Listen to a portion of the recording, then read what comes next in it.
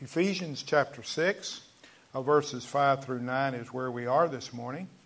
And Colossians 3, 22 through chapter 4 and verse 1 is a parallel passage to this passage. And just want to say that by way of introduction,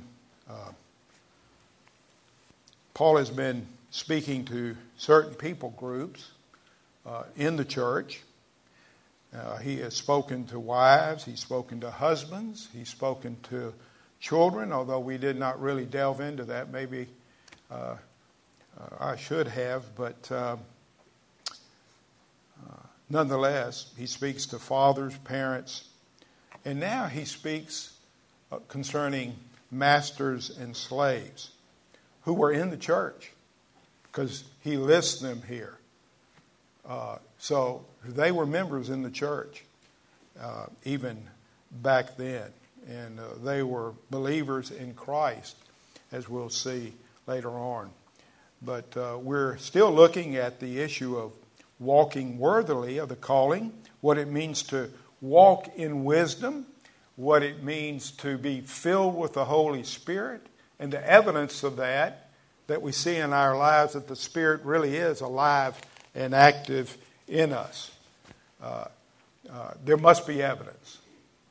There'll be more evidence in some. It'll be gradual sometimes, but there is an evidence of life because we've been changed by the power of the Holy Spirit. And you're here this morning. Why? Because you want to be here. You want to hear God's Word. You want to be with other believers. And I know that. And that's why I'm here. And so let's keep that in mind as well. And help us to pour out our hearts to God. And as we hear this, to repent where we're falling short. Because we all need to grow, do we not? I need to grow. And but what is the emphasis in this passage? And let's read this passage together, because I want to note some things of interest as we look through these. And so, beginning in verse 5 of Ephesians chapter 6. Slaves, be obedient to those who are your masters according to the flesh, with fear and trembling, in the sincerity of your hearts as to Christ, not by way of eye service or men pleasers, but as slaves of Christ, doing the will of God from the heart. With good will render service as to the Lord and not to men, knowing that whatever good thing each one does, this he will receive back from the Lord, whether slave or free. And masters, do the same things to them, and give up threatening, knowing that both their master and yours is in heaven, and there is no partiality with him. In other words, masters, you're not better than your servants. You're not better than your slaves. And I would say, husbands, this morning, fathers, you're not better than your family. Even though you may be the head of the home, it doesn't make you better. No, there's no partiality with God. There's whether you're free or whether you're a slave, you're loved the same way by God. He adores you, and he is pleased with you because he is pleased with Jesus, and you're in Jesus. And so let us not forget that. But in this passage, we see Paul's emphasis, and that's what I want to talk about really to begin with. The emphasis is not on the transformation of society, although he's concerned about that, but on the transformation of people. Okay? He is interested in changed hearts. He is interested in people coming to know Christ. And Paul does not call here for the abolition of slavery, but the transformation of people. You know, at this time in Rome, the Roman Empire, there were 60 million slaves. Imagine, 60 million slaves. And of course, They had conquered all these nations, and what did they do? They brought back with them the learned, those who were doctors, those who could be of use and so forth. And so slaves are not necessarily stupid, ignorant laborers. Amen. They were very intelligent people. And we see even in Scripture, Joseph and Daniel were taken away and used greatly where they were. But so Paul's concern here is not for the transformation of society so much as the transformation of the person itself. And he doesn't call here for the abolition. He neither condemns it, nor does he condone it either. But he condemns cruelty and abuse of authority. You know, why didn't Paul tell the owners of slaves to free them? You know, why didn't he say, okay, everyone listening to my voice who have slaves, free them? And there's been many thoughts concerning this, and I think it's because of emphasis. What Paul was emphasizing, it's because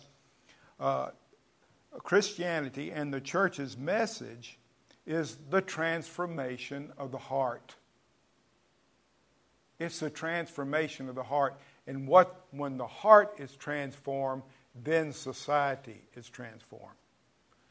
And I think this is what Paul is driving at here. And it's a heart change. And society changes through the gospel of Christ coming into the heart. The love of Christ being poured into us. The church's job is reaching people for Christ. Okay, it's not politics, although that's important.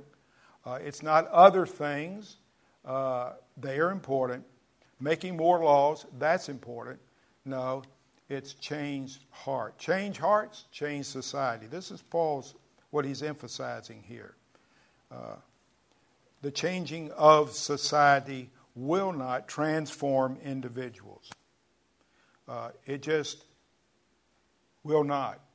Why? Because you must be transformed from the inside out, not from the outside in. The way to save this country is not from the top down, even though Trump does many wonderful things. It will not be saved by the top man.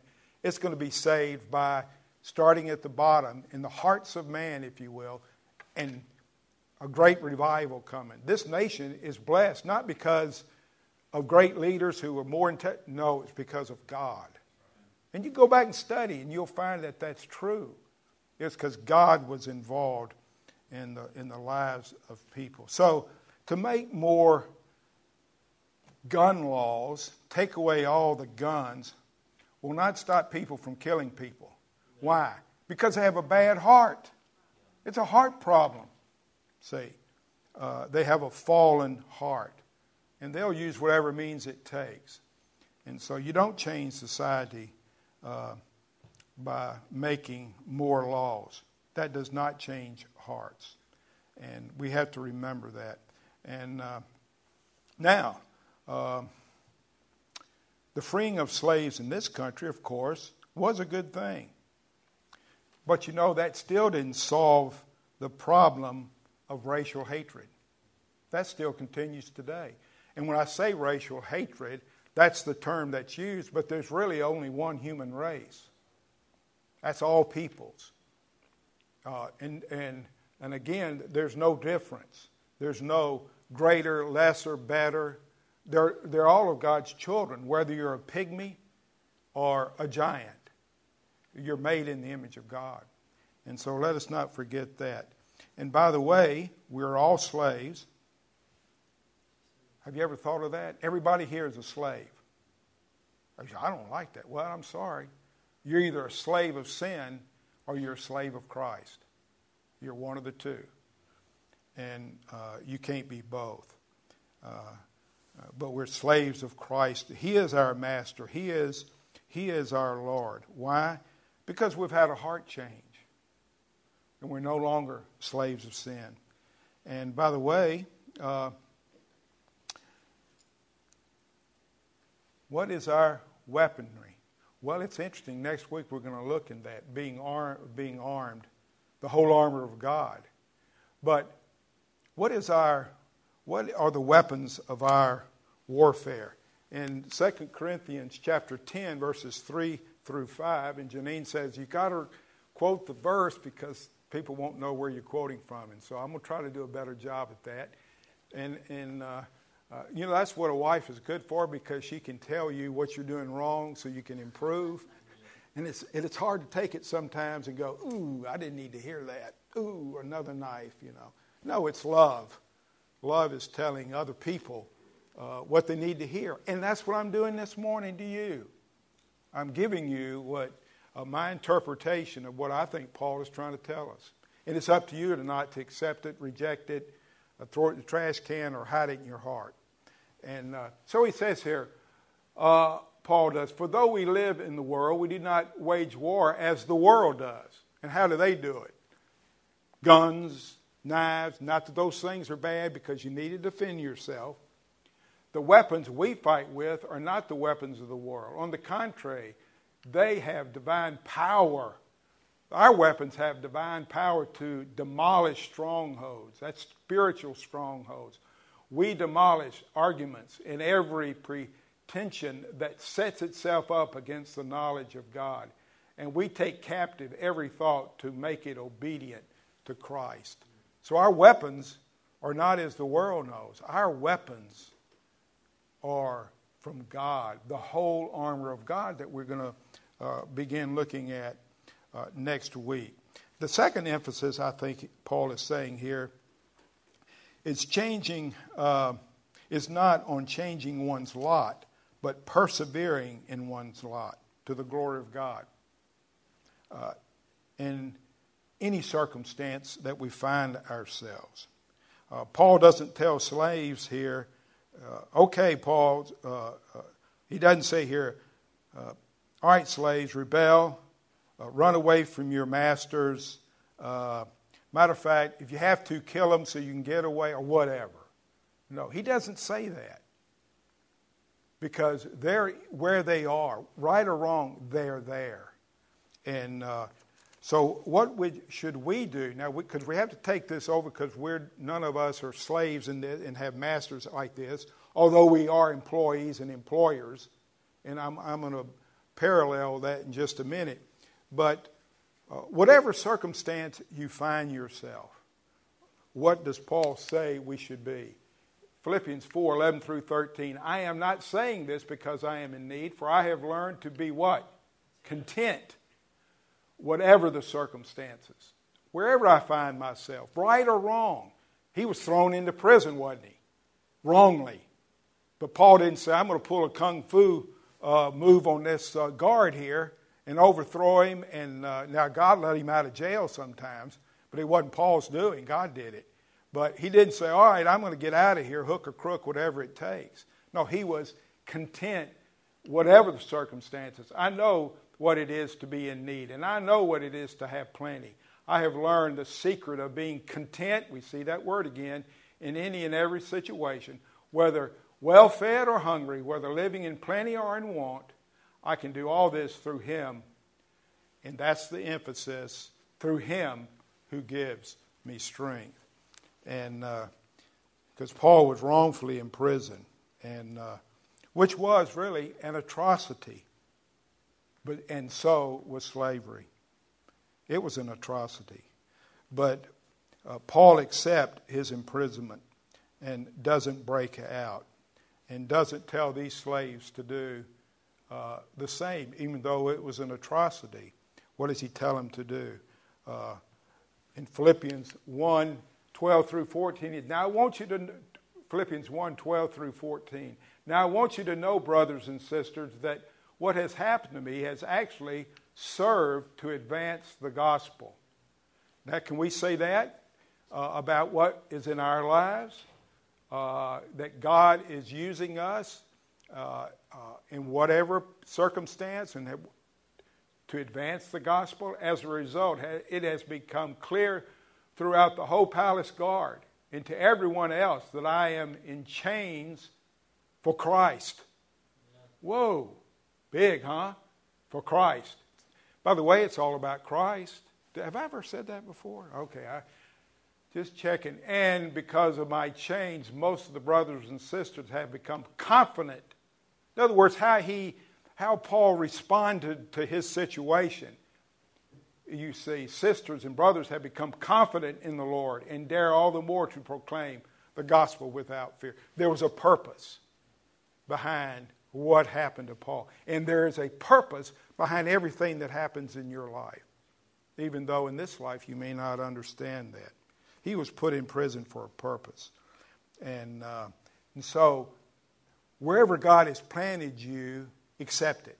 Whether rich, poor, a master, a slave, an employer, or an employee, be the best. So Paul says to slaves, be the best slaves, even though slavery is evil. And Paul would, I think, would say that. Make the best of the role and accept it that God has given you. And by the way, your identity is not the role you've been given in this life. Have you ever thought about that? That's not your identity. Because you won't have a bad husband forever. If you say, I've got a bad husband, and you won't have that bad husband or wife. You won't have that forever. But you're to be content now in that situation, in this life. You may have a bad boss, you see. You may have someone who is very difficult to sit under. But how well have you played the role God has given to you? Now, don't misunderstand me. Sometimes you have to break things off. And so I'm not going to go into that. But sometimes it has to be done. And I understand that. But you may be poor. You may be discriminated against or whatever. You are to make the best of your circumstances. And you know what? The world's going to be watching that, how you react. Oh, he's no different. She's no different from me. Look how they handle that. Matter of fact, I think I'm not even a believer, and I handle it better. And that's what you're preaching to them. By your life, you're preaching that to them. And so you can say all this stuff to them, and they don't see it.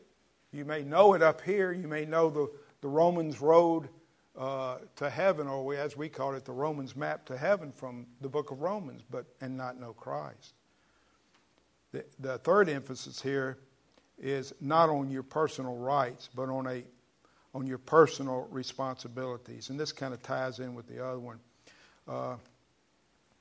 Again, in Paul's day, the workforce was primarily slaves, teachers, doctors, builders, and leaders.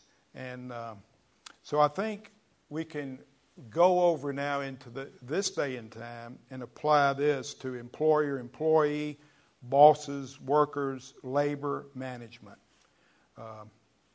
For Paul to tell masters, though, back then who had slaves, to treat their slaves fairly was kind of unheard of, because the master would say, wait a minute now, I own this person, and I can do with this person whatever I want because that person is mine. I have paid for that person. And I can do as I wish. Is that correct? Absolutely not. In Colossians chapter 4, verse 1, masters, okay, provide your slaves with what is just or right and fair, because you know that you also have a capital M master in heaven that you will stand before one day and give an account to. And so, see, Paul he's not out trying to change society. He's trying to change hearts. And once your heart is changed, then you're going to do the right thing.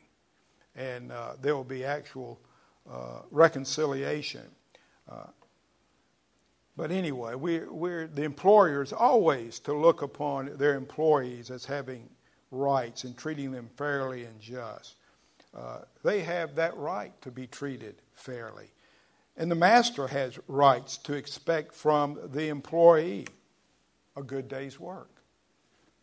And it should be the heart of an employee, not to say, well, I'm going to work just hard enough so he'll break even. No, his heart ought to be, I'm going to work so I can make him money. He's employed me. I'm not here just to see that he breaks even, but I'm going to do my best job and make him as much money as I can, no matter what I get. You see, that's really giving love. That's love giving. And so this flows over into every area of our life. So Paul is telling both master and employee to focus on their responsibility, not their right. Not their right.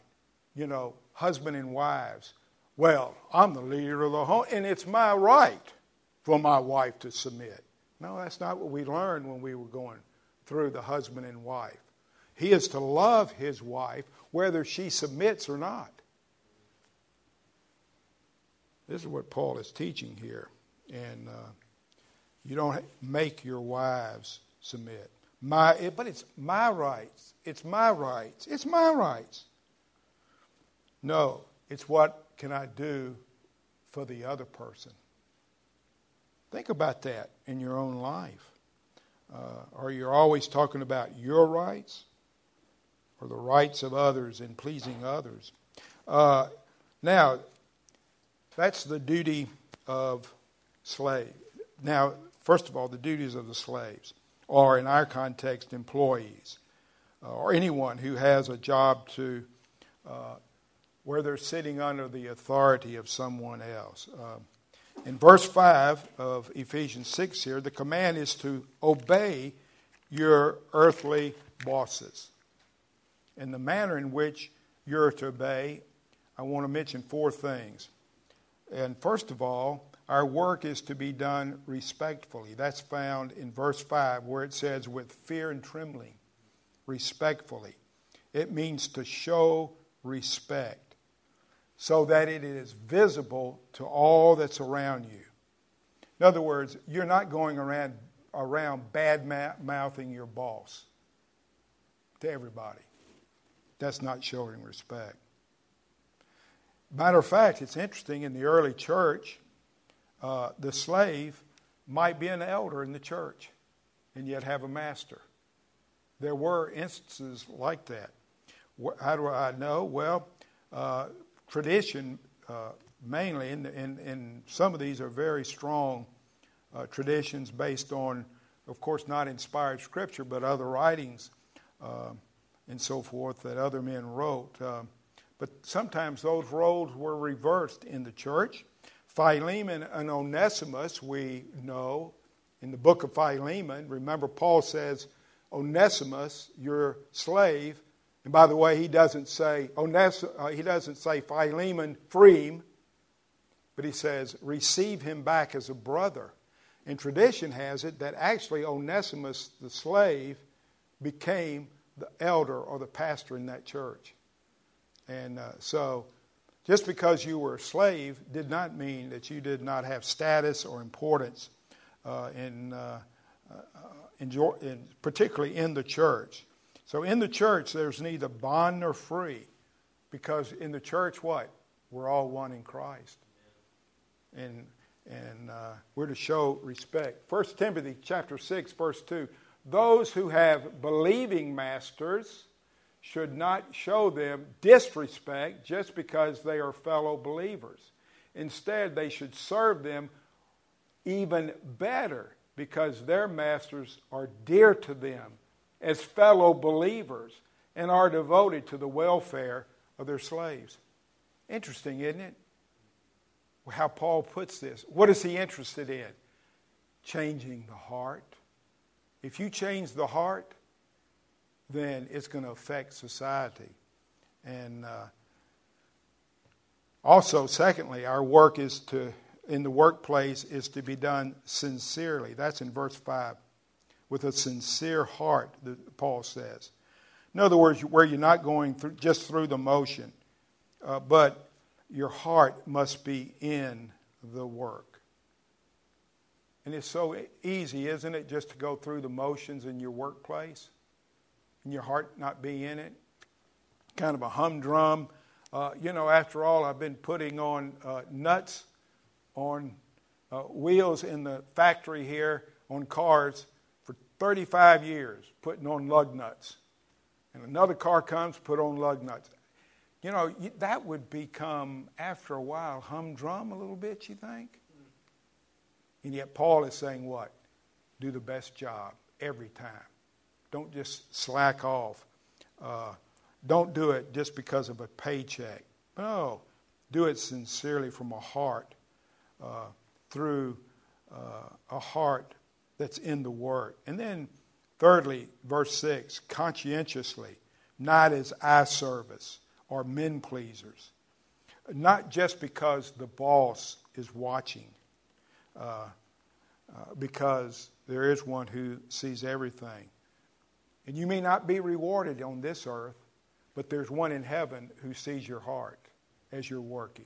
You may not ever get a raise and deserve it, but there's one in heaven that will one day reward you for your faithfulness in the workplace. This is what Paul is saying here. Fourthly, it must be pleasantly done. With a good will, verse 7 says. With a good will. That means with affectionate enthusiasm, eagerness, and zeal. Oh, how can you put on lug nuts in a factory with affection, eagerness, and zeal? Well, because you can. Because God has changed your heart. And your heart is in the work that you're doing. Kind of convicting, isn't it? It is for me, because I could get up here and preach. And if my heart's in it, I could just kind of, no. I'm to do it with all my heart, with all my zeal, with all my might. This is the Word of God. But so is everything that we do in life. By the way, in life, there's no difference between the secular and the sacred. You don't have a secular job over here, and I'm a pastor. I have a sacred job. No, to God, all things are sacred. You realize that? Whether you eat, drink, or whatsoever you do, do all for the glory of God. And that's putting lug nuts on tires in a factory. Amazing, isn't it? It really changes your whole outlook of life. And you're to do it pleasantly, he says. Not moaning and groaning, stomping. I remember my mother said, take out the garbage. Oh, Mom, not now. Yeah, now. Oh, I don't want to now, Mama. I'm watching this show on TV. Can I at least finish now? Okay, and so you grab the garbage can, you kind of bounce it out the back door, and you take it out there and you dump it in, stomping your feet the whole way. See, that's not doing it from the heart. And even children can be doing things from the heart. Yeah, Dad. Yeah, Mom. I want to please you because pleasing you pleases God. Oh, you might say, that's just a little thing. God does it. Yes, He does. He does notice the little things that we do. And it's that important. And so what is the motive? That was the manner. What is the motive behind this? What is the fuel to keep us going? Whoa, it's so easy. It's right here. Matter of fact, it's here, I think, 4 times. What motivates us as Christians in the workplace? Is it the promise of a raise or the hope of a raise? I'm going to do it so I can get more money. Is it the praise of men, a pat on the back? Good job. Good job. Keep it up. Which an employer should do, by the way, if they are doing a good job. But do we do it for that? No. It's really interesting here. It's very easy. It's Christ-centered. That's all it is. It's Christ-centered. Verse 5, as you would, as unto the Lord. As unto the Lord, Paul says. You do this as unto the Lord. You're working for Christ. Submitting to your employer is submitting to Christ. Verse 6, you're slaves of Christ. It says you serve Christ, doing the will of God. Every believer is doing the will of God. Changing tires or whatever it happens to be. And of course, this verse that I quoted earlier, Whether you eat, drink, or whatever you do, do it all for the glory of God. Even the little things like eating and drinking. But whatever. Do not cause anyone to stumble, whether Jews, Greeks, or the church of God, even as I try to please everyone in every way. For I am not seeking my own good, but the good of many. You're not doing it for the pat on the back. You're doing it for the good of many. Even your boss, you want him to prosper.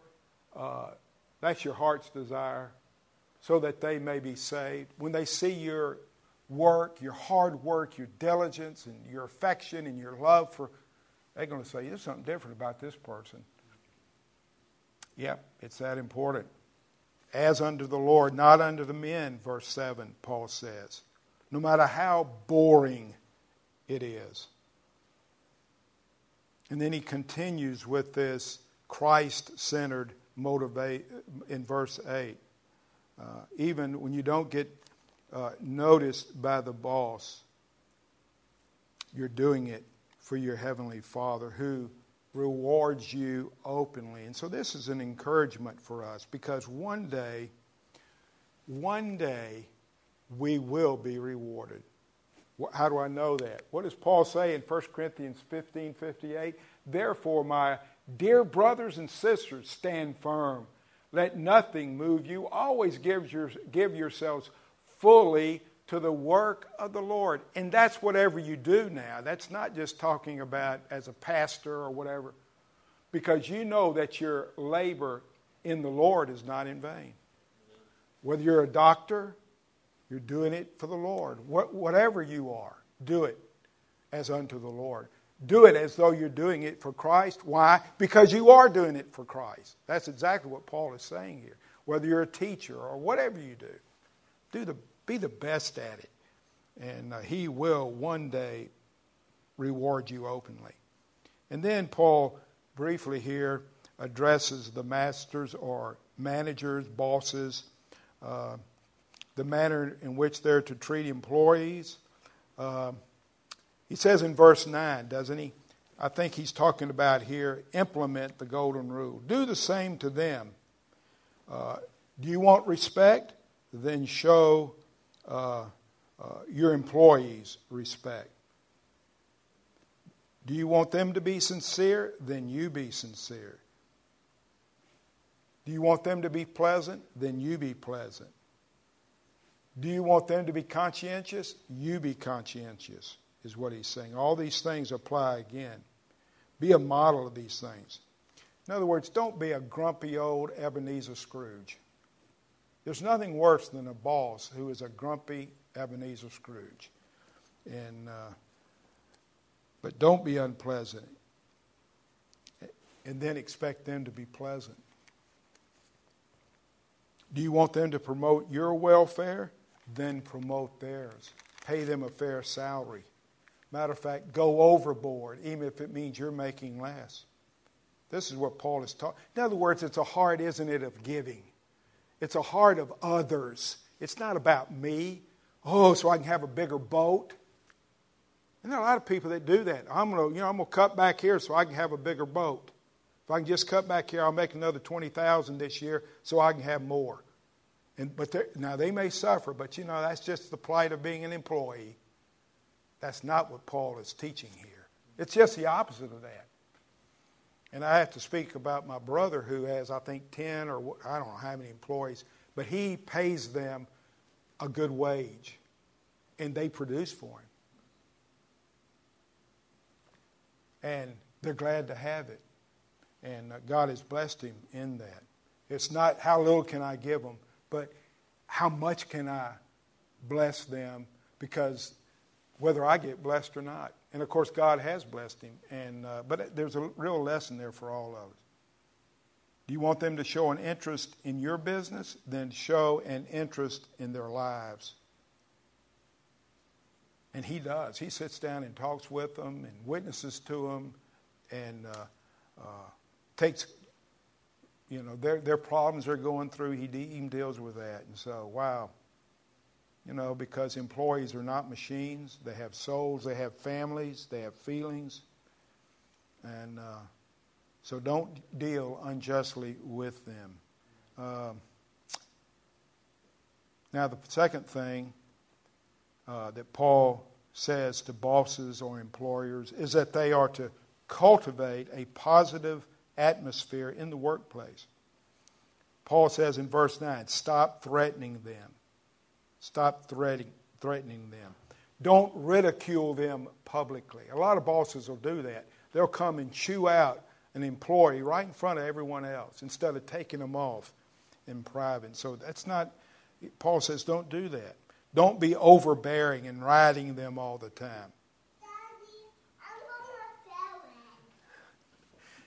going to The motive, what is the motive? Once again, what is the motive?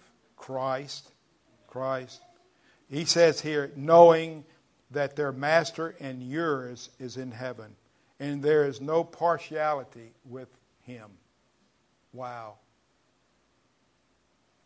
So bosses and employees answer to the same authority, Christ himself. Amen. And we're all one in Christ. Lastly, just as a few final thoughts, last thoughts. How are you playing the role God has given you? How are you living up to the role God has given you? Here's one verse. I just love this verse. Philippians 1:21. Paul says it's so easy, so clear, and it just kind of whams you when you hear it. For me, to live is what? Christ. And to die is gain. It's all about Christ. It's all about him. A relationship with him. Everything in life is about Christ. Christ enhances our lives. He produces excellency in our life. He is the one that we need to turn to. He elevates our lives. Everything to him is sacred. And he encourages us, even when we have bad bosses, because we know that our labor will not be in vain in the Lord.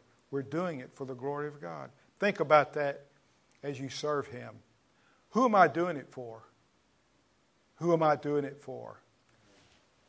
For to me, to live is Christ. All about Christ. You know, if you get that in your heart, it'll change your life.